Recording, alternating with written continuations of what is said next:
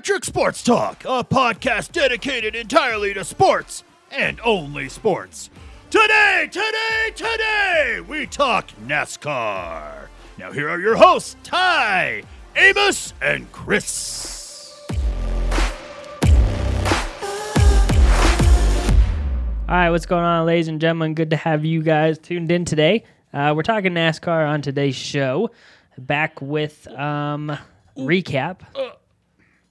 What was that, Chris? I'm just watching the highlights from the race Oh, okay. and Amarella's wreck. All right. Anyways, we're back with some highlights, or excuse me, a recap of the dirt race in Bristol. I guess we got some opinions on it, and we also got some other stuff to talk about a little later on in the show, guys. But just right off the top, guys, 26 for 26 is still alive. How hyped are we? Yeah? It's not going to happen. Not going to happen. I think they were saying first time since 2013 that we've had 7 different winners in 7 different races. So, yeah, it's looking pretty good. Not going to happen. And how many race winners finished the season in 2013? Yeah, Not 26 of not 26. Hey, but we are on the right track, everyone. The tagline, greatest season ever. It's living up to it a little bit. All right, so on today's show, guys, we're going to obviously talk about Bristol Dirt. We're going to be talking about the Easter break. We're going to talk who's some favorites going into that and who do you guys like now that we're 7 races in. I think we're kind of getting a good feel for some of the favorites, maybe, guys. And then we'll also talk about the possibility of a Chicago street race being added to the schedule in the next couple of years, or maybe even next year. So I haven't talked a lot to Amos about that, so I'd love to hear what he's got to say. But let's talk about the Bristol Dirt Race, guys. So how would you, Amos, let's start with you.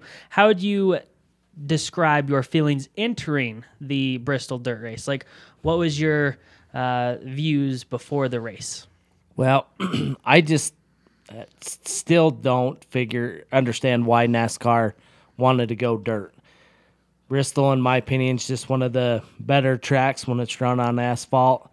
Kind of a fan favorite. So I don't understand it. Still don't understand it. Not understanding why they're going to have dirt next year. I wasn't able to watch the race because it ended up being moved to Monday. So I still don't have a feel for how the race turned out. But I don't know that my opinion has really changed that much on it. All right, so that's what I was going to ask you, so that's cool. I guess you'll have to watch a little more of the highlights as we talk here and get a feel for it. But yeah, I mean, Chris, how would you say you felt going into the Bristol Dirt Race? What were your feelings on it? I think you were more positive, right? I had mixed feelings. I think dirt racing is really cool. Yeah. Big fan of it. I think NASCAR should have probably been doing it over the last 40 years. At least 1 or 2 races a year. I'm not a real big fan of the idea of putting dirt on Bristol. I think they could have gone to some existing really good dirt tracks that are around the country and done just as well. The argument for safety was null and void because they put so much dirt on Bristol that they ended up taking out the safer barriers. Yeah. in order to build the dirt up. So that's why I think the whole argument about, needing to put it, have the safety of the track was null and void because there was no safety barriers. I get it. The size of the track, spectatorship probably had some effect on it. Yeah. But in this year, what difference did it make? I think there were. I don't know how many people were there, but probably fewer than 20,000, I would think. So how did your opinion change, or did it change at all after you watched the race, saw some of the practices, stuff like that? How did you feel after all that? I had really positive feelings after watching the practices on Friday. Yeah. Because I thought, this is going to be good. This is going to be a really good race. Yeah.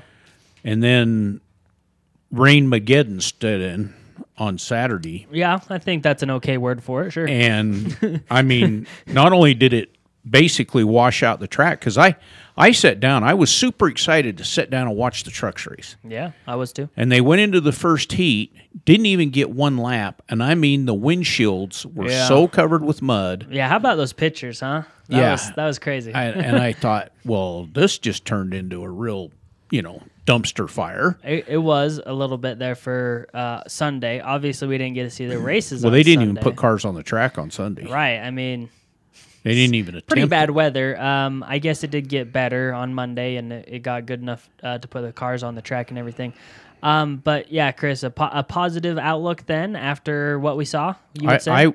I am very positive about the dirt racing. I'd like to see it again, with better situation. Yeah. But I'm still skeptical of having to have it at Bristol.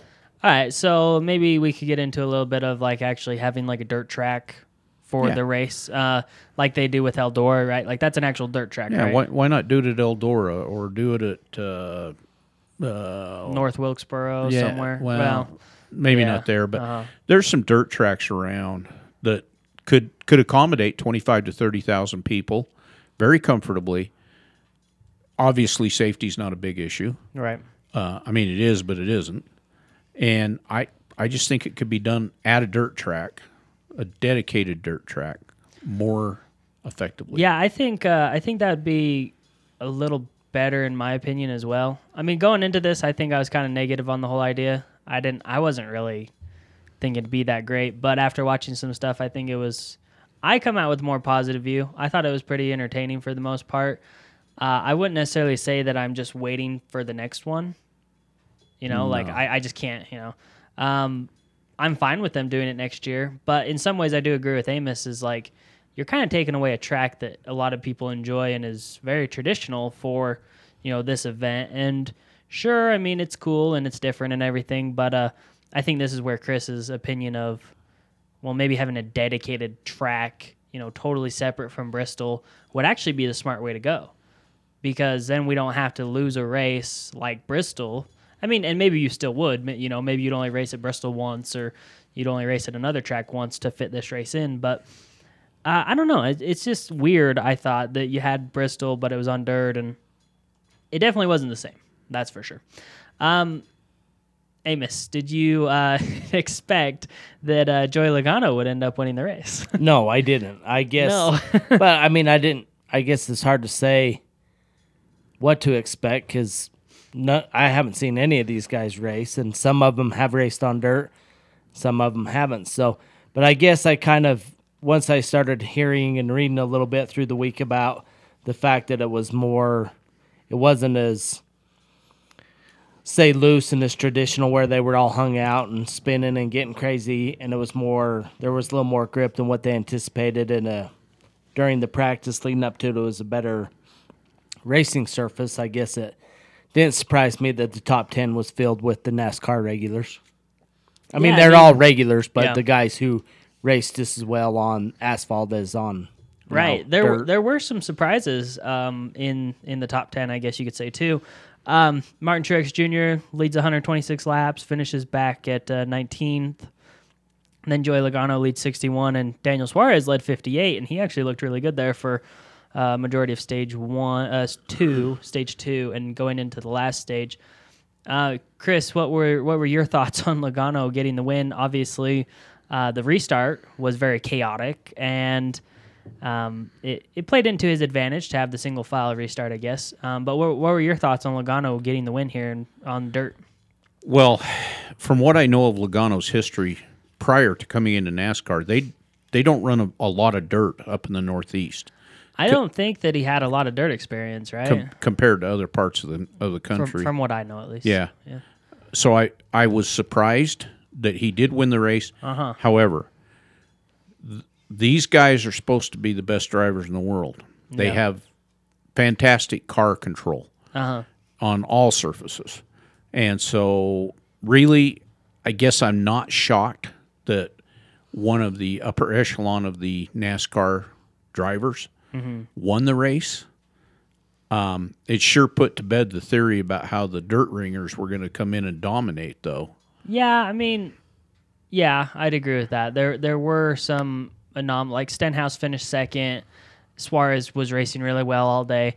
There were some anomalies running up front, but for the most part, it was mostly the same guys. Yeah. So, Amos, does this change your opinion at all that this race would be so, what's the word, random? Like it'd be much more random than it ended up being because we did see so many of the regulars up front, and we did see a guy that wins races consistently every year win this race. Has your opinion on that changed?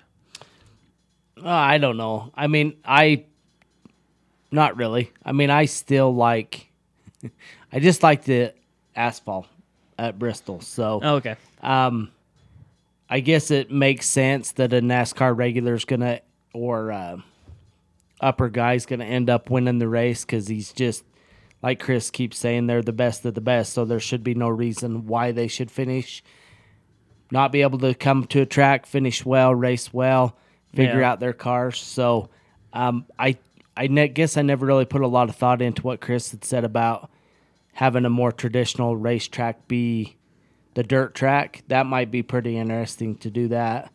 Yeah. And I don't, maybe they I'm straying off a little bit, but maybe they build a car more designed for dirt at Yeah. that track too. Maybe. But I don't think Why that'll not? throw a monkey wrench into anybody's plan because they can obviously drive the heavier NASCAR on dirt with the tread tires. So and that might be something they could work on next year too. Well, I'm not sure. that brings up another interesting, I guess, question. Sure, we'll go with question. Brings up another interesting question. Chris, were you surprised how well that the cars actually seem to look on the track? Like for being NASCARs that are more designed to go left on big ovals, they actually did fairly well on the dirt. Obviously, the tire wear was pretty huge, and it was a big talking point for a lot of the practice and the race. But for the most part, the cars actually did really well on the surface. Yeah. I knew they were going to make substantial changes to the car from its normal configuration to run on a pavement track. Right. But on Saturday, when they were doing the pre-race for the trucks, I think it was. Anyway, Steve Letarte had a deal, and he went through all of the adjustments and changes they made to the cars, and it was really quite extensive how many changes they made on these cars. Yeah. I mean, it was pretty stunning to me. The spoilers were different. Most of the guys eliminated the front splitter, air dam, suspension settings were much higher than what they normally run on pavement. Yeah. I mean, there were just a ton of changes that they made to these cars, to make them more adaptable to the dirt race. And it was really quite an interesting, 15, 20-minute thing that he did. And it was very enlightening. So what did you think about the racing itself, Chris? Like the dynamics of the race? I mean, it was a different surface, obviously, but I mean, the leader would get out in front and make passes, and there was passing and moving in the field, and there was a lot of bumping, on each other. If you look at the cars after, lots of dents on all parts of the car. But what do you think about the actual racing aspect of the dirt? Well, I'll say this for these guys: they put them up on the dashboard and they went after it. Yeah, I thought there'd be a lot of tentative driving and that sort of thing, and I didn't see it with anybody. I agree with that. I thought there would be a lot more conservative driving, but they really didn't care. I mean, they were just out there bumping and banging. Yeah. And it was fun to watch in a lot of ways. Do we think that going back next year it'll be more successful? And how permanent do you think this change potentially can be, Amos? Let's start with you on this one. Well, I think they probably got to go back based on the fact that the race was rained out on Sunday, just so they can maybe get a gauge of like what a fan normal, attendance. okay. Yeah, because I'm sure it was hard. I mean, we all seen footage of the flooding that was going on in Tennessee. I'm sure attending a NASCAR race was the last thing a lot of people were thinking about at that point. Sure. So maybe if they get a day when there's not quite as crazy a weather and they can, and then maybe it's post-COVID, so we can fill the stands up. I think they have to go back and race just to see where the fans are truly engaged in it, and then then after that, they can kind of make a more educated decision on whether Bristol to stay there with dirt or, like Chris says, move to a more traditional track that's always dirt, or maybe a totally different track in general. But do you think a dirt race moving forward will be something we consistently see year in and year out, whether it's at Bristol or whether it's on a different track, like a dirt track, totally dedicated dirt track? Probably. But like I said, I think you're still going to have to see. I think they need to gauge the fans' experience or expectation or Sure. what they wanted from it. I think. I actually saw kinda quite a bit of positivity surrounding it, Right. honestly.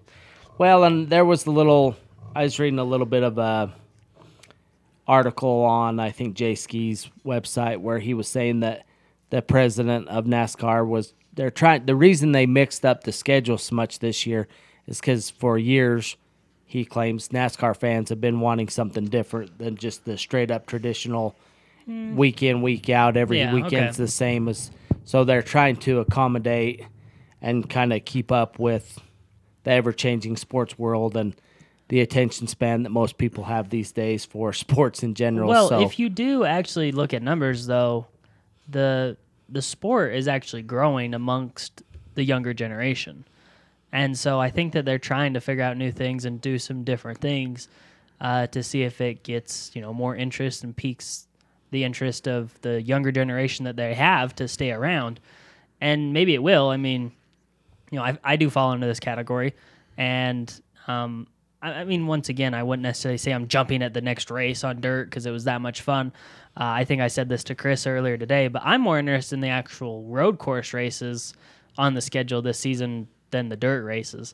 But yeah, if you do look at the numbers, the sport is gaining popularity amongst younger generations. So if it's a tactic that they can use to, gain popularity and keep fans around, then some of you traditional people like Amos, I guess you could say, might have to kind of deal with it, right? yeah, if NASCAR is happy with it and the majority of fans are happy with it and it's working for NASCAR, then I'm sure I can take a nap one Sunday of summer. It'll be all right. Well, and the drivers too, right? We actually saw a lot of positivity from the drivers, Chris, about racing on dirt. A lot of them were happy about it. Well, Martin Truex won the truck race earlier in the day, and he has not raced on dirt literally his entire career, other than maybe the backyard. So he was very high on it, and led a lot of laps in the Cup race. I got to tell you though, this appealing to the younger crowd, I'm on board with that, but I'm going to draw the line at a Dukes of Hazzard jump on the backstretch of Talladega. We'll see. If they do that, I'm out. I don't think we're gonna get that far, honestly. I know, but that's how crazy it's gotten sometimes when I've listened to the radio. It's like we were actually listening to NASCAR Sirius XM channel the other day, and some dude said that they should put beach sand on the back straightaway in Daytona, and you were like, no, that's a terrible idea. Like, I'm kind of open for some new ideas and fathom cool things, this though. That's a terrible idea. You come off of turn 2 at 200 miles an hour, and you got slicks on, and all of a sudden you hit sand. Terrible. How many ways can that go wrong? Yeah. Let's keep it all one surface. Generally speaking, one surface. And to those people that were talking about it on Friday, you were with me on Friday, weren't you? Yeah. Yeah, when they were talking about it, and that guy was saying, well, it's just dirty cement or just dirty asphalt. Oh, yeah. That, to me, proved that NASCAR has got to do a lot more education of their fans as to what happens on dirt tracks. Right. Because what it was, and it was obvious to really everybody, that it was laying down rubber on the dirt. So they had a good surface to race on in the sense that it was the tires were hooking up, they were wearing the rubber down into the surface. So they had a good racing surface. But I will say this.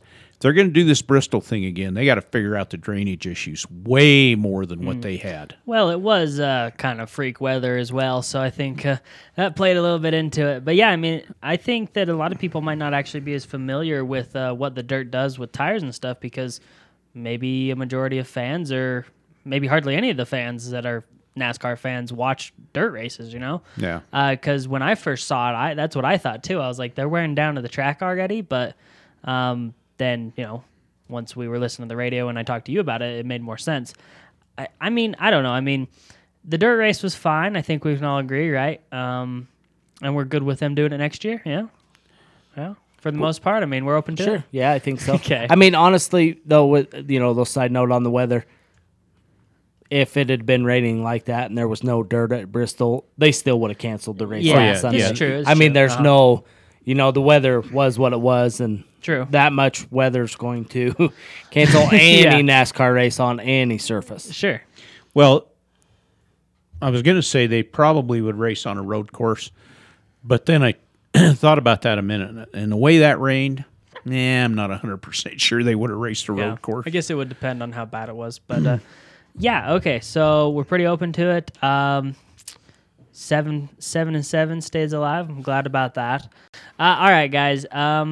So like I said, we're gonna have a shorter show, I guess, because we do have the break coming up.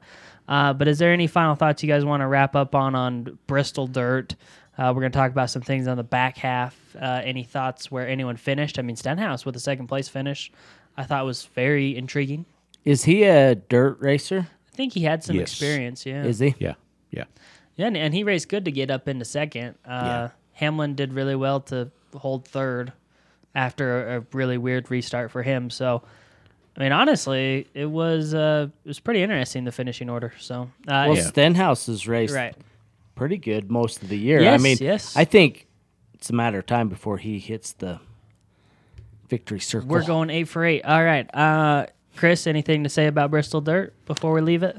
Coming back next year, though. Well, I think, so I think this might be an appropriate time to talk about Stewart Haas Racing and their run of bad luck.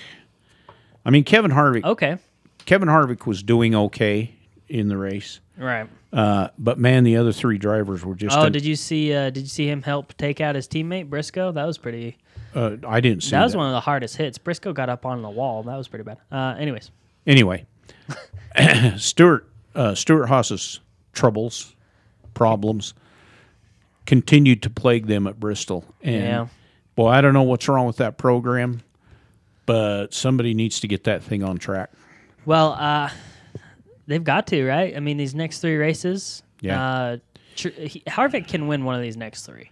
Well, I'm going to throw it out there like I did with Ryan Blaney. I think Stewart Haas, as an organization, Kevin Harvick specifically, but all of the drivers, they've got to have a good 3-race stretch coming up here. What do you think? What do you think, Or Amos? they're going to be in trouble on the rest of the season. You hitting the panic button, Amos? I mean, 7 races in, every one of the quote-unquote super teams has won a race, and a different Ford with front row has won a race that's not Stewart Haas. Stewart Haas hasn't had a winner, and their best driver, probably, Kevin Harvick, really hasn't even... I mean, his best finish was 4th, maybe all season? So... Well, but he's still in the top 16, right, in points. Yeah. He's not falling out. Well, the rate we're going, though, I mean, we got to start thinking about the potential that you really need to win to actually get in this year. Like, Yeah, it's going to be a reality. Yeah, that's so am I hitting the panic button? On maybe Stewart Haas in general, yes. Kevin Harvick, no. The guy's been around for 20 years. Yeah. I'm sure if we look at his career stats up to this point, he's probably hit some rough stretches. He's had some poor starts to seasons. I mean, it was kind of inevitable. You win 9 races last year and dominate the series. It's kind of hard to repeat that many wins. So I think we're kind of short remembering his career and just looking at last year. So Yeah. I'm not sure how well he races at Martinsville, so I wouldn't look for a victory there. I think he does pretty well at Richmond. So Talladega, roll the dice. I don't know what's going to happen there. And he normally is not a super speedway racer, a very good one. So I think if he doesn't have at least the top 10 at Richmond, then you could probably start getting a little worried about him. But I think in a whole, Stewart Haas has got to take this break, regroup, and evaluate where they stand moving forward. Well, just some context here. Kevin Harvick's sitting 8th in the standings. His closest teammate is Cole Custer, who I wouldn't necessarily say is the second driver in that, we're not putting drivers in tiers, but, there are tiers with the drivers. He's in 23rd, and he's the closest to Harvick. And we look back, Briscoe's in 27th, Amarola's in 28th. So, they're hovering around 25, and he's up there at 8th. This is just not a collectively good start from anyone. But to go off of what you're talking about on Kevin Harvick, Yeah. in the top 8, there are 6 winners, the guys that have had wins, and almost all of the drivers that are in the top 10, with the exception of Christopher Bell, which he has a win, but when you look at the top 10, he and Christopher Bell are the only 2 that don't have stage wins to this point, Kevin Harvick and Christopher Bell. So his performance is very lackluster when you start looking at, when you start digging into it deeper. Well, but, he's still consistent enough to race and be in the top 10 standings, right? Well, yeah, but... And he's only 1 point behind 7th, and he's 3 points behind 6th. Like, I see what you're saying, Chris, and I understand.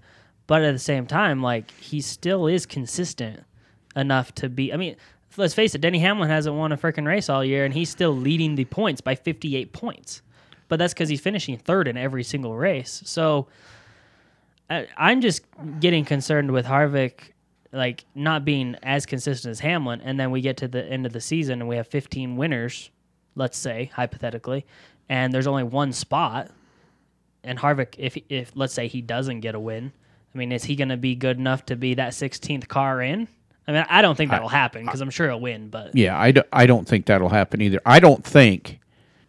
I'm going to go way out on a limb here, and I'm going to say that there's no way you're going to point yourself into the top 16 this year. You're going to have a win to get into that top 16. So you think we'll have 16 winners? No, I'm not saying we're going to have 16 winners, but I can see a situation where if you don't have a more consistent performance than what Harvick's having, you're not going to be able to get into that top 16, on points. All right, well, Martinsville, Richmond, Talladega, Kansas, Darlington's the next 5. He can win 2 of those, right? Kansas and Richmond, totally in his wheelhouse? I think so.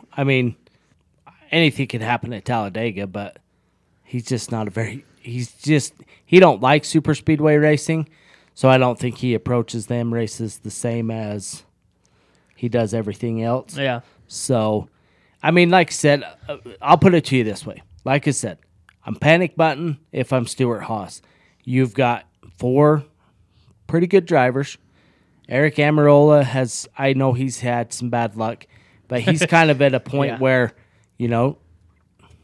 how long can you keep dragging that chain down the road? Something's got to happen in that stable. Wasn't that the same conversation we were having with Ryan Blaney, and now he picked it up? So well, sure, but yeah.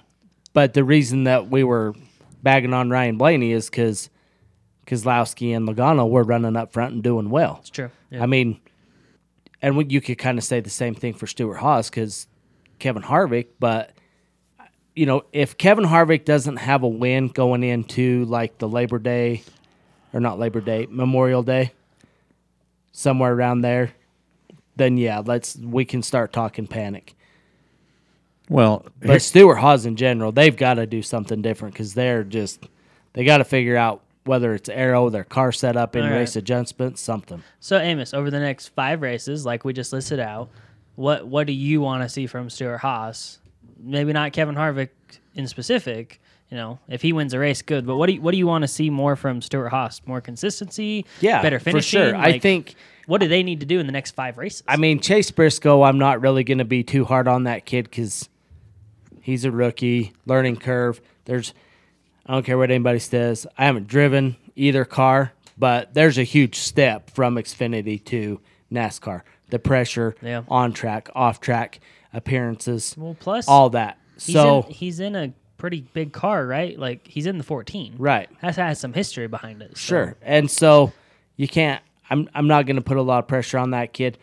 The 2 that I'm looking at mostly Eric Amarola and Kevin Harvick. So I think over the next few races, I mean, by all rights, Amarola should run well at Talladega. He was doing well in Daytona, right? He was. He's a decent super speedway racer. And we do forget that he did get the second Clash win, right? Right. Or the first. Anyways, he got one of the Clash wins. He won one. He won the Clash. I can't remember if it was the first one or second one. I think it was Right. the first one. Him and He Dylan. won- him and he Dylan. won one of them. But it is gone. Sure. Steadily downhill. Yeah. Okay. So, okay, Martinsville, I don't expect a lot. I don't feel like that's in their wheelhouse. Richmond, Kevin Harvick should race well. I think Eric Amarola should do all right. Talladega, Eric Amarola, he should do well. Kansas Speedway, I think all of them should do well, maybe not Briscoe. And Darlington, Kevin Harvick should do well at that. I mean, Okay. you've got 3 of the next 5 races where Kevin Harvick can win. Stuart Haas should do well, in my opinion, at 4 of the next 5. For sure, 3 of the next 5. So I think like I said, if you get into the Coca-Cola 600, Labor Day weekend, Kevin Harvick doesn't have a win, yeah, we can start pushing the panic button. But I think Stuart Haas in general needs to hit the panic button, use this off week to recharge, figure out what's going on, and get back in the game. So, Chris, do you think Amarola has enough time to turn some things around? Like, do you think he can get stuff turned around? Because, I mean, he's the worst car right now at Stuart Haas, and that's not really a good thing. And I know that he's been with the team, and he has the sponsorship like well locked in, I think. Yeah, I agree. But eventually, at the end of the day, sometimes the sponsorship and the money can only do so much if you aren't getting any results, right? So, Right. Well, so if you look at, to expand it a little farther, what you're saying about the next 5, well, I'm going to go the next 8. If he hasn't made some substantial improvements in the next 8, so by the time you get to the Coca-Cola 600, yeah. his season is in jeopardy, in my opinion. I agree. I mean, are we talking jeopardy of like not having a ride next year, like that much? I don't know, because he's got that Smith Foods sponsorship money. Yeah, sure. And Stuart Haas rode the Danica Patrick horse for a long time because she had the GoDaddy money. Right. So I don't think he's going to be looking for a ride, but I think there's going to be some serious come to Jesus meetings in the back room. All right. Well, we'll have to keep seeing. I mean, I do feel like at least in the next 5 races, Kevin Harvick should win a race. I mean, I'm not as concerned for Kevin Harvick. I think I'm with Amos. I'm not as concerned for Kevin Harvick as I am for Stuart Haas in general, because their other 3 cars are just not performing. Like the Fords with front row and with Roush are outperforming them in a lot of ways. Oh, and, yeah. And that's kind of weird because that's just not what we've seen from them. So, 7 races in, I guess we're getting to the third through the regular season, right? We're coming up on that point. So maybe we were panicking a little too much or overanalyzing things. But at the same time, I mean, the races go by really quick. It just seems like last week we were entering Daytona, and now we're already to the Easter break. So Yeah. Right. Stuart Haas has got to do something. Yeah, they got to get it together. Just a couple quick stats for Eric Amarola. So we'll go back to 2017. Average start 20, average finish 18. Yeah. 2018, average start 15, average finish 12. 2019, average start 10, average finish 15.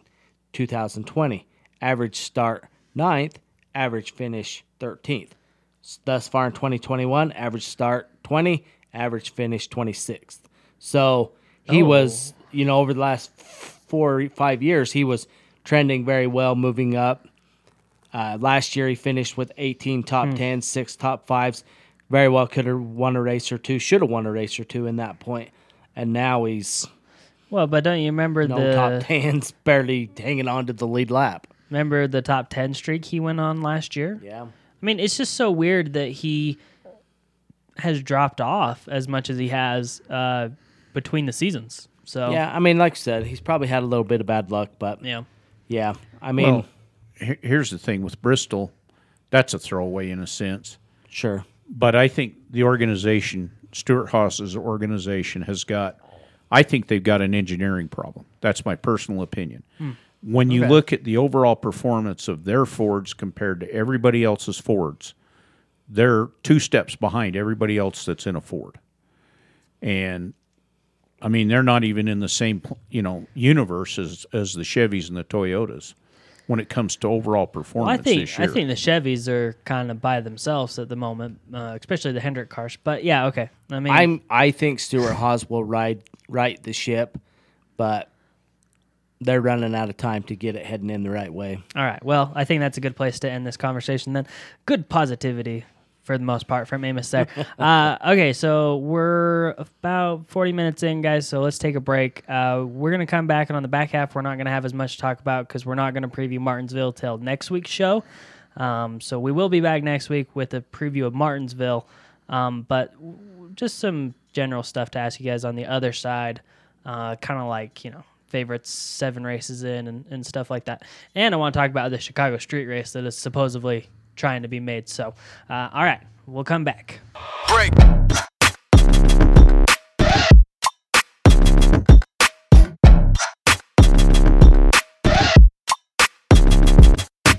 All right, welcome back, ladies and gentlemen. Short break today, guys. I mean, we didn't have a lot to discuss off air. So, I mean, Amos really hasn't said much all show. I know. I don't know what's wrong with you. I haven't. All right. If you guys want to follow us, stay in touch, what we're doing and everything, go ahead and follow us on social media. Instagram and Twitter is where you can find us. Try to get on Facebook. It didn't work, and we don't want to talk about it. So not on Facebook if you're looking for us there. Sorry. And send us emails, stuff you want us to talk about. I haven't checked the email in a week, so hopefully nothing's on there that I've missed. Anyways, so the email is electricsportstalk@gmail.com. If you want to get in touch, send us in your listener questions, anything you want us to talk about that we're not talking about. We'd love to hear from you guys. Once again, electricsportstalk@gmail.com. All right, guys. So we are 7 races in. We have 7 different winners to start the season, and I am pushing for the 26 and 26, so can't wait. It's going to be good.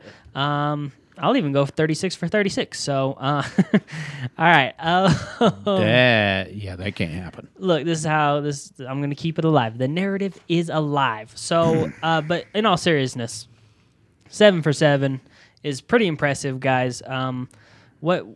Without talking about the 26 for 26, how impressed have you been that we've actually had 7 different winners this season, Chris? I think it helps NASCAR's marketing tremendously. Because that's been one of the ongoing complaints year to year, that not enough guys are competitive, not enough guys are winning. You're always seeing the top guys running at the top. Sure. Which you're still running the top guys at the top, but you're getting 7 different winners to this point. I don't think it hurts NASCAR in any way, shape, or form, in my estimation. Yeah. And really, when you look at it, the number 1 guy in NASCAR standings right now doesn't have a win. Yeah, I mean, so, I guess for whatever that's worth. But, I mean, I don't think the trend's going to continue, but I guess it'd be okay. I guess I'd be okay if we had another, we got 8 races coming up.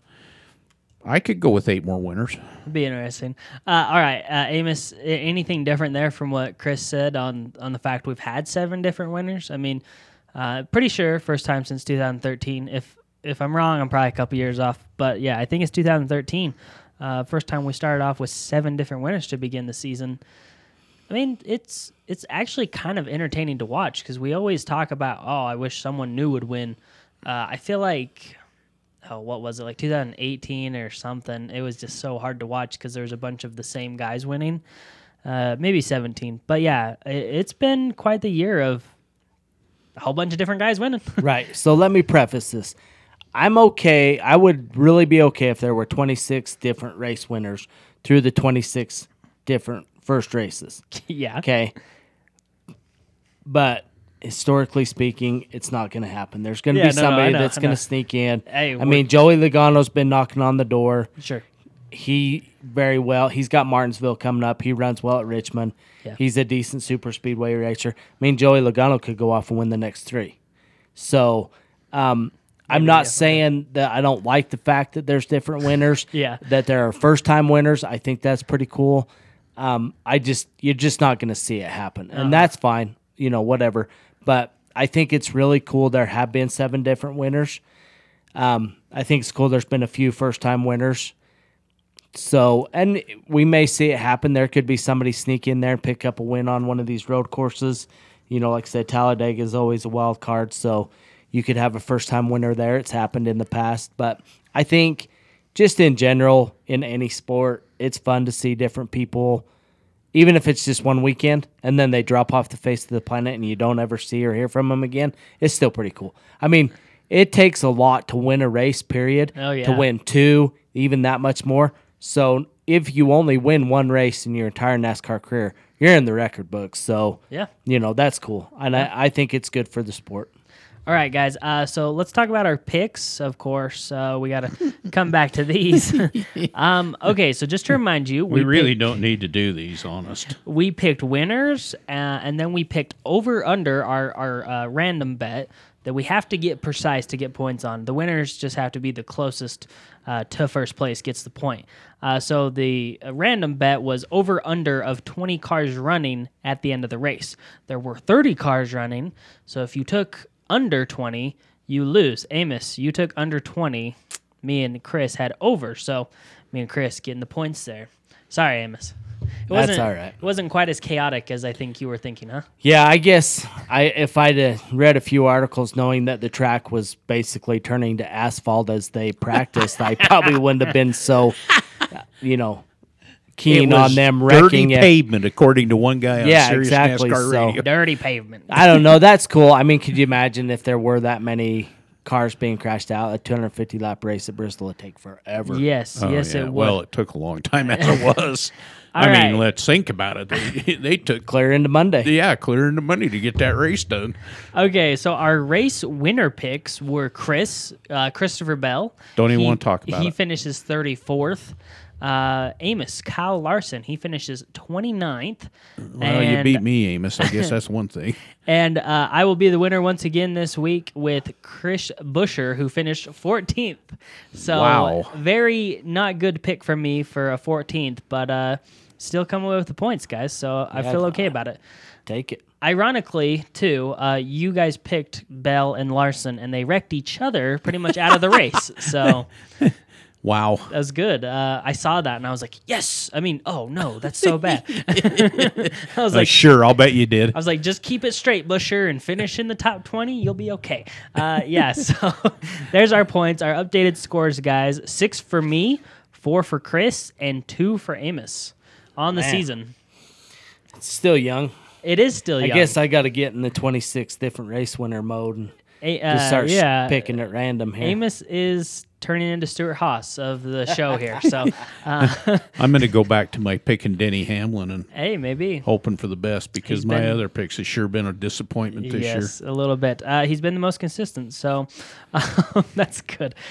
Chris, do you want to give us a season standings update as well? Let us know what I don't know. I mean, go with the top 16 if you want to this week, huh? Oh. Okay, 16th, Alex Bowman. 15th is Kurt Busch. 14th is Ricky Stenhouse. 13th is Kyle Busch.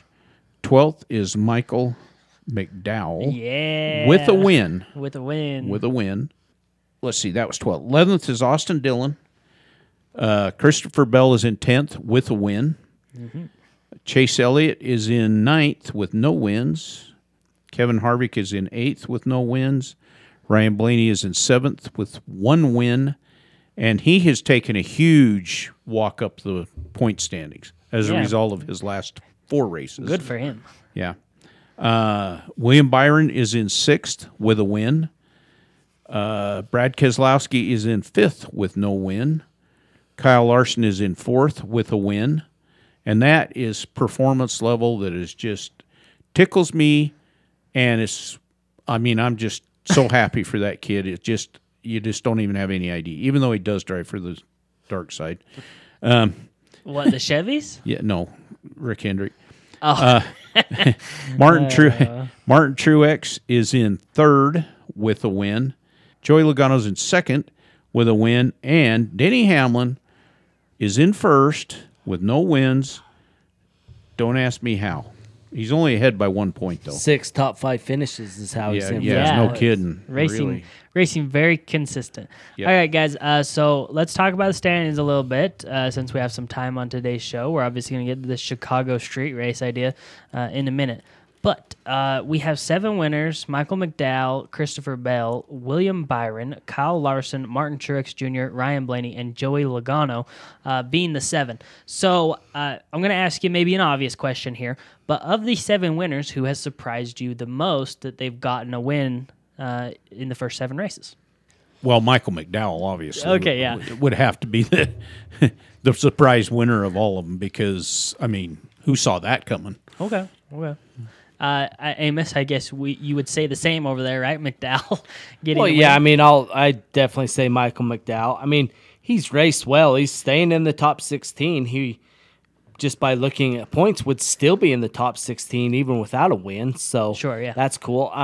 But my other pick would be Christopher Bell. I mean, I guess I didn't really pay a lot of attention to him last year, or through his rise in the Xfinity Series. Obviously, he's a good driver, but I'm surprised he has a win this early in the season. So that would be my 2 picks. All right, who is the most surprising 7 races in that doesn't have a win in your book, guys?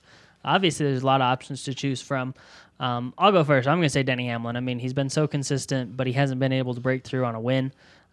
So I think I'm pretty surprised.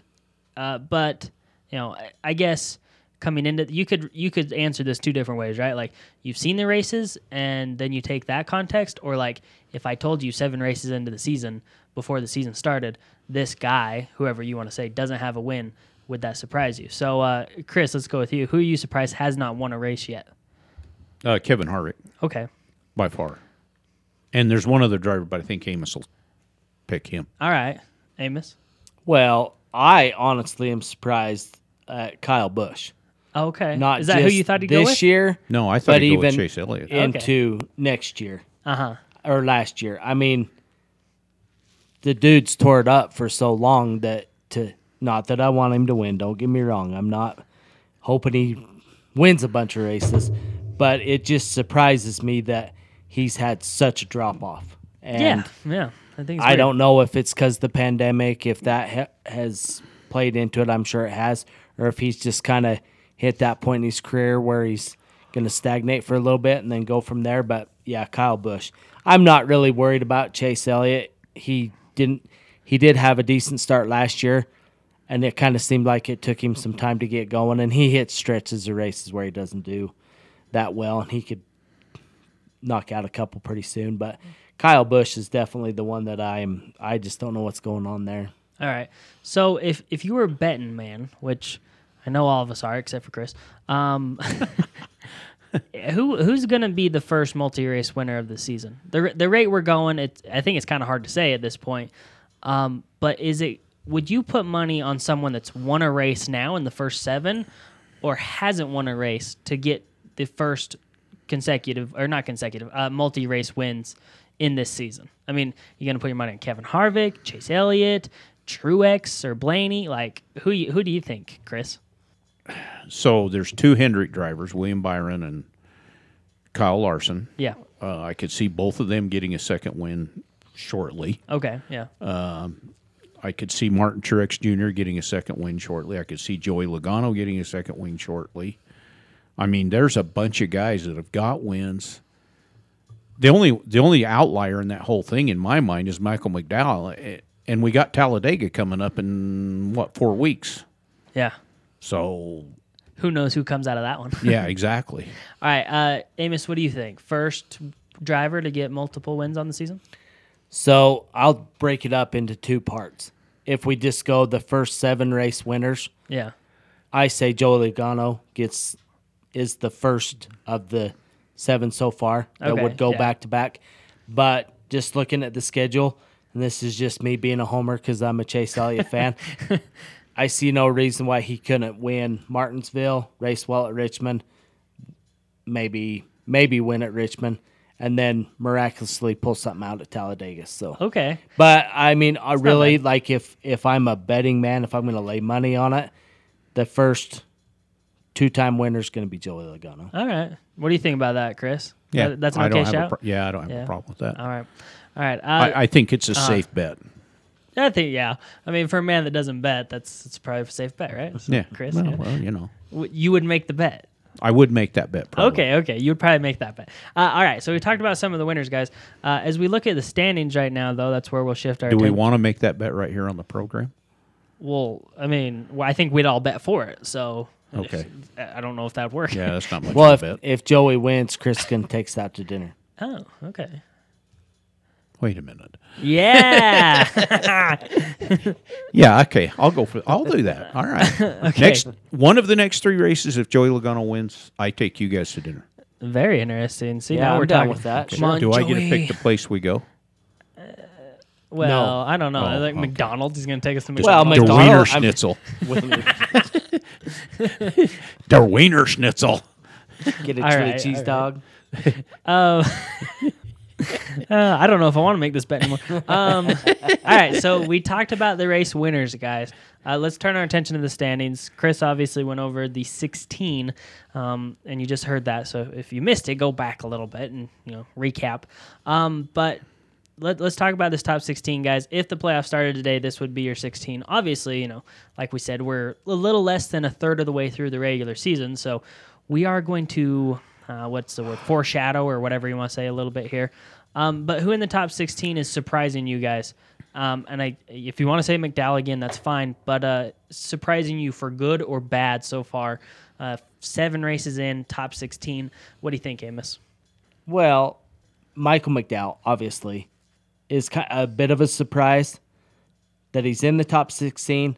Obviously, it's a surprise he won at Daytona. But really, he's running well. I mean, like we said, even without that win, he'd still be in the top. Even if the last few races played out, Keselowski, Logano finished 1-2 or vice versa, he still would probably have a top 5 finish. He'd still be in the top 16 for points. So Most likely. Yeah. I guess the one person for me that really stands out is Ricky Stenhouse Jr. I don't know if did he make the chase last year? Does anybody remember? I don't know. I guess I could look real quick. I mean, I know he started out last season pretty well, was running strong before the pandemic shut him down. But, yeah, I mean, 7 races in, he's put up 180 points, 1 top 10, 1 top 5 finish, running well. I feel like he's on the verge of some consistent top 10s. So I'm a little surprised by that, but I look for him to still finish the season hovering around that 13 to 16 place finish unless he gets a win. All right, so Stenhouse last season finished 24th with 3 top 15s. No, top 10s, sorry. Okay. So, yeah, he's already got that in the bag, 7 races in and running in the top 16. Yeah, so he might be doing a little better this year. Sure. Chris, anyone different for you that's sticking out for good or bad reasons in this top 16 right now? I have been very impressed with Kurt Busch's overall performance. I'm a little disappointed that he's currently sitting in 15th because I think he was higher than that. He could be higher if he would keep it on the track. He's got to finish a race or 2 or 10. Yeah. But so yeah, I think Kurt Busch is performing well, particularly in that Chip Ganassi car. It's just I think Kyle Larson's performance in the Hendrick car kind of proves out what we all sort of suspected about Chip Ganassi racing, but nobody really wanted to come out and say it. Yeah. They're a substandard team. They're not a force to be reckoned with. Yeah. Okay. So I think Kurt Busch is actually outperforming what that team's capable of performing on a consistent basis. All right. So who outside the top 16 guys over the next couple weeks will make their way into the top 16 or is going to push closer up there and kind of be hovering around this playoff spot or can make it who's not in it right now? I mean, we see some names here. Matt DiBenedetto, I think he made it in the chase last year. Tyler Reddick, they're like right next to each other, 24th, 25th. Ryan Newman's in 19th. You got guys like Chris Buescher right at 17. If I guess if I had to put some money on someone, I would say Tyler Reddick. I mean, I think he's going to get a race win eventually with his skill set. I think he can get a race win. But is there anyone outside the top 16 that you guys are liking to push their way up the standings a little more as we go? We'll start with you, Chris. I think Ryan Newman's got an outside chance of getting into the top 16. If he can, I mean, let's face it, the Roush cars have been performing at a level probably higher than they have for the last 4 years. Look at Newman and Busch are 17th and 19th. Yeah. They're both above the Woods Brothers car, let's say, and above most of the Stewart-Haas cars. I mean, they're doing pretty well. Yeah, they are. And that's what bugs me so bad about what's going on with Stewart-Haas Racing, because the Roush cars have obviously hit something. Yeah, they have. I mean, actually, for the most part, I mean, I know we've kind of ragged on Ryan Newman a little bit throughout this show this year, but he's actually been pretty consistent. You know, I mean, Yeah. it's not like he's been up towards the front a bunch, but he's been pretty consistent, right around the top 15. Kind of around that top 10 sometimes, but like he's actually doing better than I think we're giving him credit for. Amos, anyone outside this top 16 that you look to move up? I think Chris Buescher kind of has an outside chance of moving up. So this is kind of how I'm viewing. I've been thinking about this a lot lately. We've talked about Roush Fenway Racing mostly on the 1.5 mile tracks, and I mean, obviously, I have nothing to back this theory up. You know, maybe I'll give him a Jack Roush call this week and talk to him, see what his thought I'm is. sure he'll take your call. He'll take the call. So if you just look Just ring him up and say, hey, this is Amos. This is Amos. And when they say Amos who, say, you know who I am, give the phone to Jack. I mean, I would talk to anybody there. It doesn't even have to be Jack Roush. My Okay. thought process is here, though, normally a majority, minus the increase of road course races this year, most of your tracks are 1.5 mile tracks. Yeah. So I wouldn't be a bit surprised if Roush just sat back and said, okay, there's X amount 1.5 miles. This is our focus. We're going to build cars. We're going to put our time. We're going to put our resources, our wind tunnel, everything on 1.5 miles. Let's do well, garner as many points as we can, maybe a win, top 5, top 10, finish well, and see where that places us through the season. Mm-hmm. I mean, maybe they just step back and it's that simple and said we need to pick one area to improve on, and let's go from there. You can't, as I hear a lot lately, you can't eat an elephant in one bite. You got to start somewhere and just work on it. So why not? And I see no reason why Chris Buescher, Ryan Newman couldn't jump in the top 16, maybe catch win. Maybe they pulled the Cole Custer and sneak in, get a 1.5 mile win, and move on into the chase. Well, and if we do remember, Chris Buescher was leading laps and looking really good in Miami, right? So, right, yeah. I mean, I think about these 1.5 mile tracks that we have been to so far, and it seems like that's where the best performances have been for Roush. So a positive for Roush, and I think a great point by Amos. The other thing about Roush, too, is, and I heard this earlier in the year, they made Jimmy Finnig the competition director, and that guy's a racer. Yeah. I mean, he's not, he obviously knows his stuff, but the focus of Roush Racing in the past has been on engineering. And so this year they're taking a different direction, and they put a racer, at the head of competition, and I think you're seeing the results of it. Yeah. And like Amos said, you can't eat an elephant all in one bite. I mean, it's going to take some chipping away at this, but I think they're chipping away at it. All right. Let's talk about, let's just play a game. It's like buy or sell, but we'll just say yes or no. So, and you can expand on it if you want. So, we have 7 winners, like we keep saying, but let's talk about some guys that haven't got wins. I'll ask you, you think X will get a win, in the regular season? You say yes or no. Good enough, yeah? Sure. Easy. All right, well, let's start with a pretty easy one. Denny Hamlin. Yes. Yeah, everyone's in agreement here. This is radio, Get away Amos. We can't see you shaking. I was split my time, sorry. All right, we've already talked about Kevin Harvick, so I don't think we need to ask that one. Chase Elliott. Yeah. Yeah. Okay. Gets a win? Yeah. Well, yeah. All right. Let's go with It's got 6 more tries on road courses, bro. I mean, right. come on. Let's go with Should have had one already. Austin Dillon. Ooh, boy, that's a tough one. I'm going to say yes with provisions. With provisions. Yeah, he's going to have to hit the right circumstances. It's going to be Daytona or Talladega. Well, I could see him winning at Kansas possibly. Maybe Texas too, right? Maybe He won Texas, Texas, Yeah. All right, his teammate, Tyler Reddick. No. No, both of you know. Okay. No, That's surprising.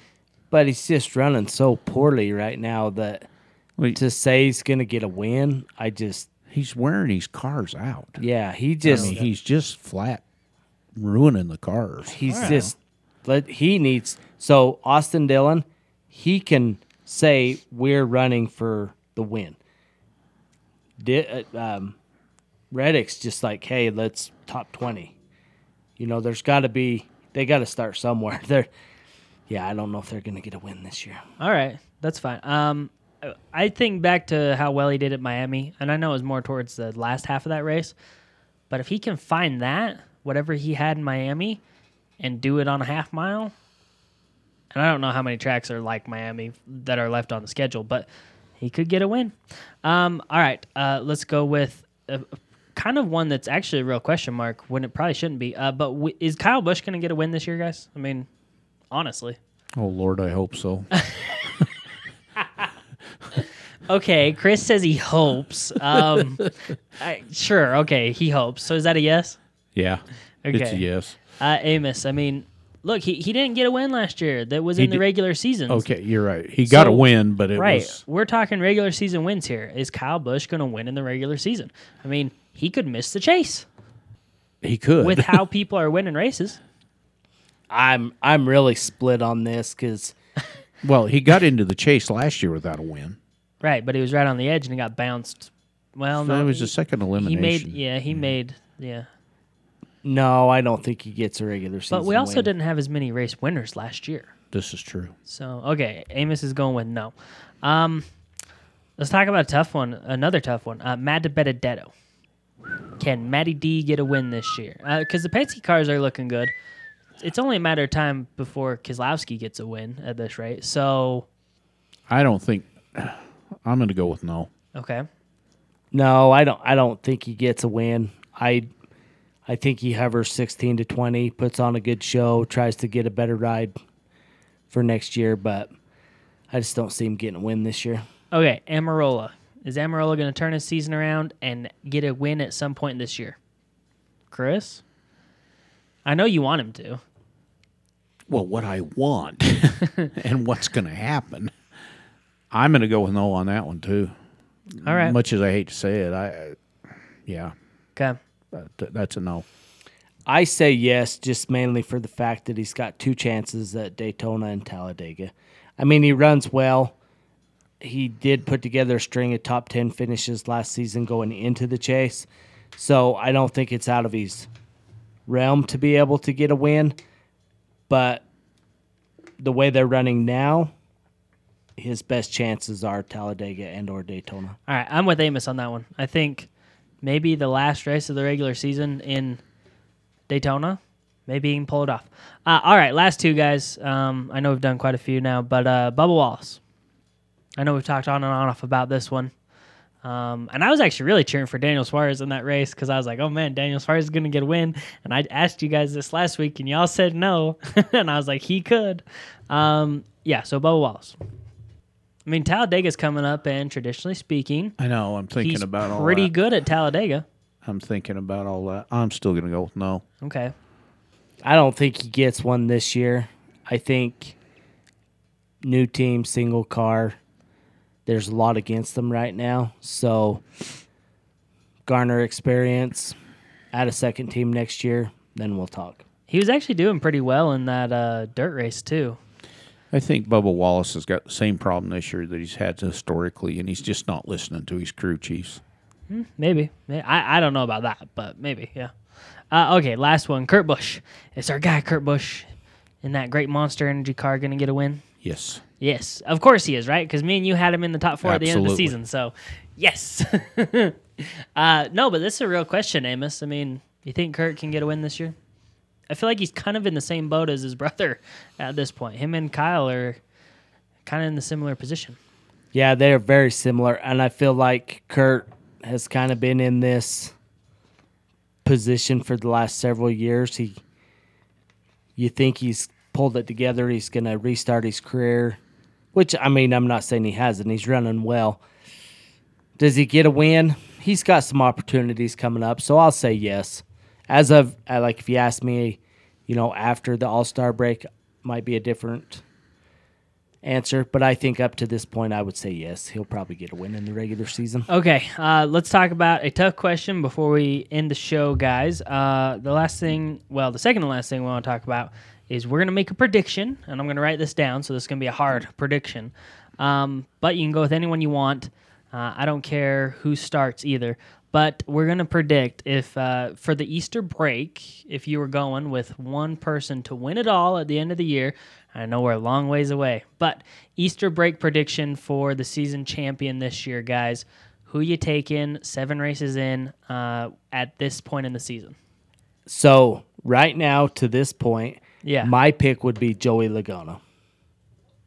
Oh, really? Well, okay. Elaborate a little, would you? Okay, so they've run well up to this point. Yes, they had a few races where they missed the in-race adjustments, but they still finished lead lap, top 15. You have to be able to you have to finish top 15, for sure top 20 when you miss the setup or you're struggling. That, to me, signifies that they are still wanting to win and that they're going to do it, so that they're putting themselves in a position to win. But I just feel like that Penske, I kind of picked them at the first of the year to have a strong run, be overall as an organization running well this year. Ryan Blaney just doesn't have the luck. Brad Keselowski's all over the place. But I think Joey hits a stride through the summer.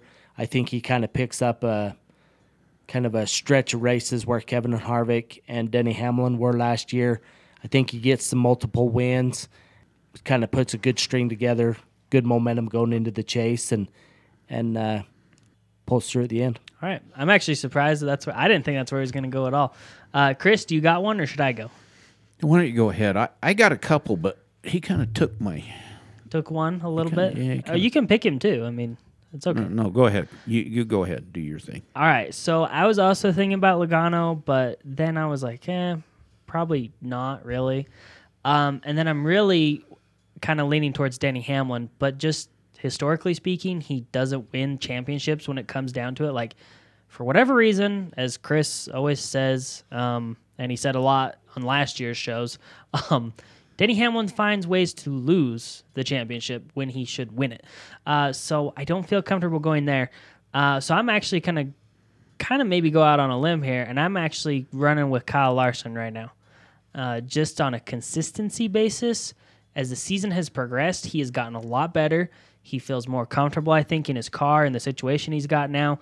I think a lot of the crap that was coming into him around him at the start of the year has been put behind him. He's got a race win. He's doing really well. I think that he can get multiple wins and finish probably pretty high entering the chase. So I know, it's early and it is really hard to say. It's hard to probably say Logano, like Amos said, but I guess I'd have to go with Kyle Larson right now. But if you would have asked me at the start of the year, I really wouldn't have thought Kyle Larson. So, yeah, that's going to be my pick right now. So, well, that's real interesting too, because Amos took Joey Logano off the table for me. Not that I couldn't pick him, and then you took Kyle Larson off the table for me. So you want to go with someone different, huh? Well, no, I was actually leaning strongly to one of those two guys. I really was, and the reasoning that you both put out there for either one of them, I think, is solid. So, I could take a flyer here and say Martin Truex Jr. has got a better than average chance. It's on the table. Yeah, I can't go with Hamlin for all the reasons that you said. Yeah, look, okay. Back off. Anyway, so I could see Martin Truex being a repeat champion. All right, so that's where you're Yeah, going then? that's the way I'm going to go. All right, so but just because you're kind of being different, or No, I think he's because got. I don't feel like you said that with a lot of confidence. Well, here's the thing. He raced well Sunday morning in the trucks. Monday morning in the trucks. Excuse me. Raced well in the trucks, something that he has not driven historically.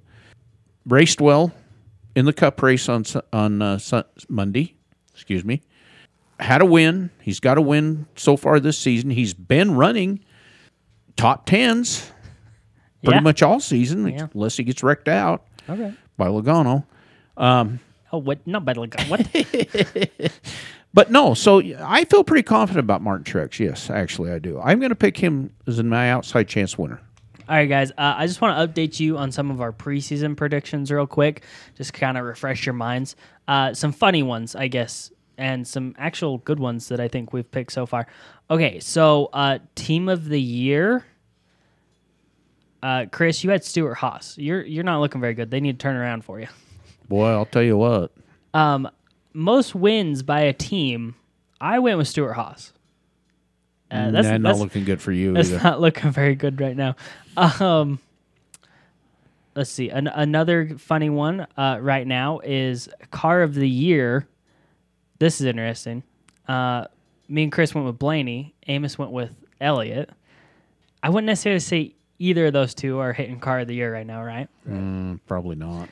Driver of the year. This was a good shout for Amos, I think. Kyle Larson. Yeah, okay. I think you're doing pretty. I went with Kyle Busch. I'm not sure that was very good. And then the last thing I want to update you guys. Well, two more things. We all said most wins will go to Kevin Harvick, so he's got to get on the horse. And Boy, no kidding. Our surprises of the year. He's got to start whipping that thing like it's going to the Derby. Surprises of the year. Amos, you went with Hamlin misses the chase. How confident are you feeling with that? Well, obviously, 6 top 5s in the first 7 races doesn't make you feel all giddy about that Sure. choice. I'll stick by it. Sure, why not? Okay. It might not happen, but I just feel like We'll see. you can fall out and have 6 20-place finishes just as easy as you can. Yeah, Probably sure. easier than you can top 10 finishes. So I just feel like with drivers like Hamlin, Harvick, I mean, sure, maybe even Logano, them more experienced guys, they're going to start out the season strong, race well. We hit the mid-stretch. They're going to taper a little bit and not necessarily be racing or at the performance they were at the start of the season. You know, maybe it's age, experience, whatever, but maybe the longer season takes the toll, and my prediction still comes true. All right. Well, don't feel too bad about your pick there, Amos, because my surprise of the year was Kurt Busch makes the Final Four. So I'm not sure if that one's going to happen either. But I still got faith, just like you were saying. All right. So that's just some funny predictions. Just to kind of recap real quick, guys, our Easter break predictions for season-ending champions. Joey Logano for Amos, Martin Truex Jr. for Chris, and Kyle Larson for me. And I think that's a pretty interesting list we've got there. So, all right, guys, let's talk about this final thing before we get out of here. We're making good time on the show. There's some talks about having a street race for NASCAR. Obviously, we see this in some other promotions. F1 does street race, maybe the most famous race in the world, Monaco, right? That one's pretty crazy. I know that they do some IndyCar racing, right, on streets. Yes, Long Beach comes to mind. Long Beach is one of the more popular ones. If NASCAR did a street race, guys, supposedly it'd be in Chicago, is what they're getting at, which I think is strange because they have a super speedway right up, by Chicago. I guess it's like 40 minutes away or something, but it's not getting great attendance. So they're trying to figure out ways to make a NASCAR race a little more popular in Chicago. And one of the options on the table that's starting to gain traction is a street race through Chicago. Obviously, you guys might have heard that the iRacing series is introducing a street race in Chicago to their schedule. And it's really, it's not the same because it is a video game and, but people do watch the iRacing. So it's kind of sparked some conversation once again about having a street race in NASCAR. So I want to get your guys' thoughts on this. And it doesn't necessarily have to be in Chicago. I guess there's a lot of other places we could go with this. But first off, what's your thoughts on having a street race in NASCAR? Chris, let's start with you here. You're very traditional, right? Been around the sport a long time. What do you think about a street race? Well, Well. interestingly enough, the Watkins Glen race originated as a street race through the streets of Watkins Glen. Okay. So, yeah, I could see it happening. I don't think Chicago's the answer. I mean, the bottom line is they're trying to get a big look. NASCAR keeps trying to go to these huge metropolitan areas, trying to draw in a fan base. They did it for years with their season-ending banquet in New York. Oh, yeah, okay. Yeah, and it didn't get them a lot of love from the town, Sure. And I think they got the same problem with Chicago. They're trying to appeal to a fan base that I just don't think exists in the Chicago area. Now, having said that, there's a lot of short track racing that goes on in that upper Midwest area. Right, like in Michigan and Wisconsin. And And Minnesota, the whole bit. But I just don't think that the fan base is in Chicago. I think it's in the outliers, of Illinois, Minnesota, Indiana. Yeah, go ahead and have a street race, but I think you're just pumping a dry well trying to make something happen in Chicago. All right. Amos, does a street race spark your interest here? Like I said, a very popular race on street comes to mind is Monaco. And NASCAR, might not necessarily be that popular on a street, but what do you think about that? Yeah, I think it'd be pretty cool. Uh-huh. I don't know. I'm trying to look up the layout that they would be using for the iRacing in Chicago to see if it's similar to the layout, the GP street race circuit in Chicago. I think it'd be cool. I agree with Chris. They're probably honing in on Chicago, trying to bring in the greater area of the region to come to Chicago and watch race. I don't know if I'm in Minnesota, I'm not running to Chicago to watch a race by any means. I'm sure there's some areas they could pick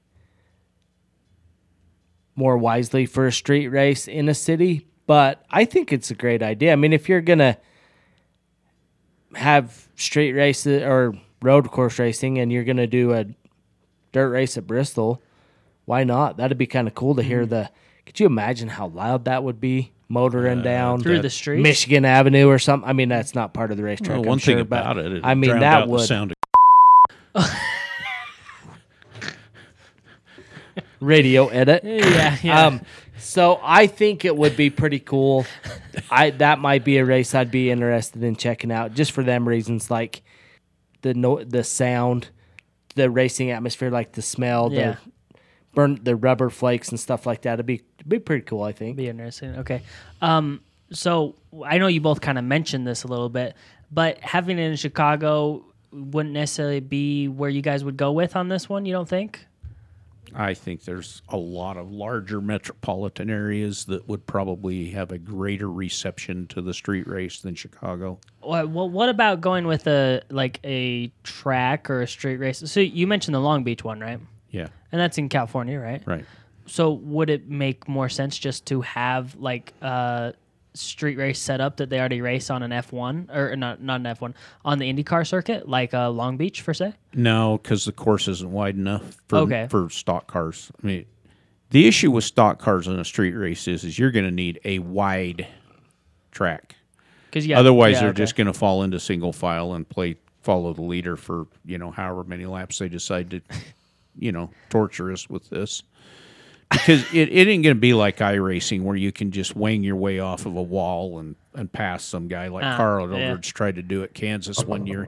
It's just not going to happen. Yeah. And that's why I say I think there's metropolitan areas where they could do better. What was the road course race that the Xfinity cars used to run on up in Montreal? Do you remember that one, Amos? Oh, the Canadian Tire? Is that what it's called? No, you're thinking. I don't remember the track, but I do remember them running in Canada. Did that incorporate street?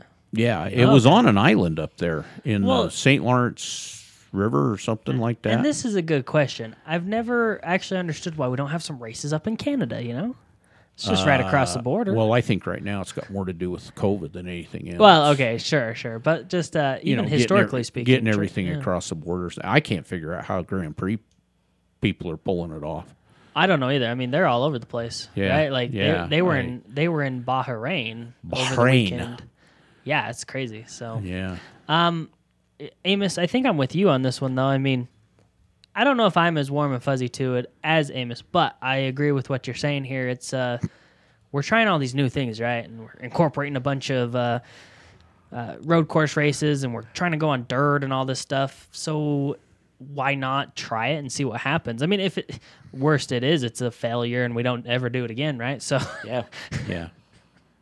I mean, Alright. yeah, they're Yeah. not out anything. I mean, I don't know how you would gauge your attendance because, I mean, I guess you could just Yeah. be kicking it in the building, watching the race or something. So I don't know might how be you, cool. Well, you gauge the attendance there. But, yeah, try it. If it doesn't work, don't go back. I mean, 40 years ago, I went to the IndyCar race down in Long Beach.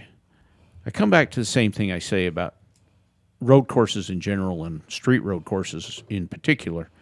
If you're going there to watch a race, don't go because you're not going to see a lot of the race. Okay. And in Long Beach, I mean, they were racing out by the harbor, out by the Queen Mary and that, so it was a little more open. But, man, when they would get into the downtown area of that race, it was miserable. I mean, Yeah. that sound reverberating off those buildings was just, it was hard on your hearing, It might be cool though. Oh, it's cool. That'd be really cool. It's Yeah. cool. And back then they were racing the old Offenhausers and the Cosworth V8s, and those things just screamed. Uh-huh. And yeah, I don't know. I mean, let's go ahead and try it. We've tried everything else except the jump in the middle of the back stretch at Talladega, so let's try this. All right. So what do you, Amos? Let's finish up on this here. What do you think the percentage wise is that we do see a street race next year? Let's say in NASCAR. Less than 25%. Okay. I think there's going to be a lot of deal making. Obviously, a road course is going to incorporate. I mean, you're shutting down a part of a city, Yeah. so And probably a pretty big city. who bears that cost? Mm-hmm. Does NASCAR try and punt that onto the municipality?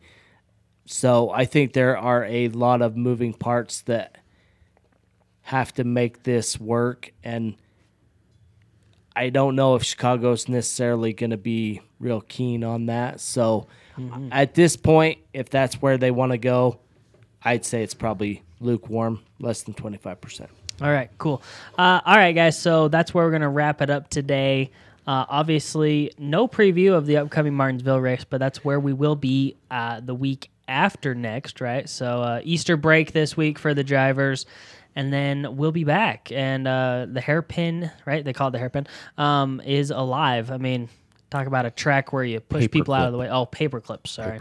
The paperclip. Yeah, talk about a track where you push people out of the way. When you were That's- saying that's hairpin, I'm sitting here trying to. Yeah, What the let's hell is he talking? it's a tight turn, though. All right. So, any final thoughts as we enter the Easter break here, guys? Anything you want to say leading out? I just think this break might be a really good thing to come at this point in the season Yeah, for some teams, Stuart Haas in particular. it's true. Well, no, I'm serious. No, about yeah, this. I agree. I think it gives everybody a chance to take 2 weeks off, and they're not going to take 2 weeks off, but the hectic part of the schedule is going to ease up a little bit for them. Yeah. They can go back into the shop. They can go into meetings. They can start evaluating their programs. Okay, this is what we need to change. This is what we're doing right. And not just Stuart Haas, but all the teams in general. And I think it gives them an opportunity to take 5, take a deep breath, and, come out prepared to run the summer season, basically. Yeah. And it's good too because we had just come off a Monday race, and Daytona was kind of hectic just altogether with both of those races. So you're like through this first crazy slog of the season. Now you're going to get into the middle part, and you got to settle in. So Amos, any final thoughts for you there?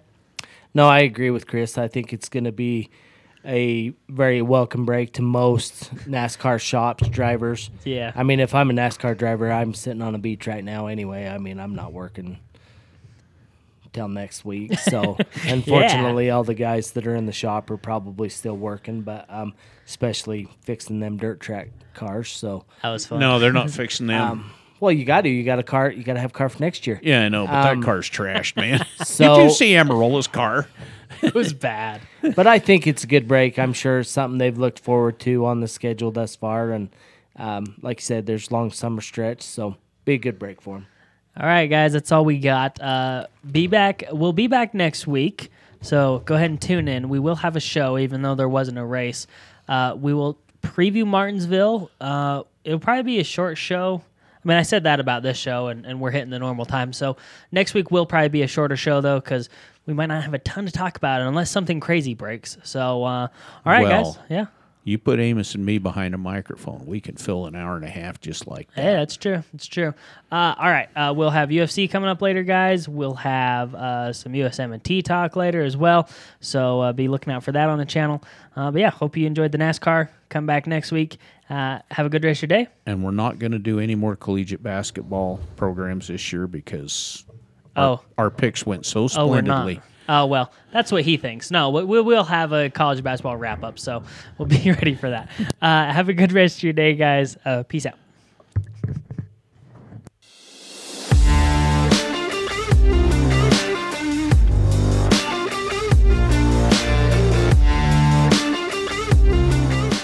Thank you for joining us on this episode of the Electric Sports Talk.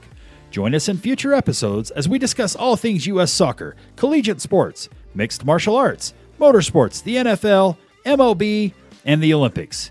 If you enjoy our content, follow us on Instagram and Twitter, or shoot us an email to electricsportstalk@gmail.com.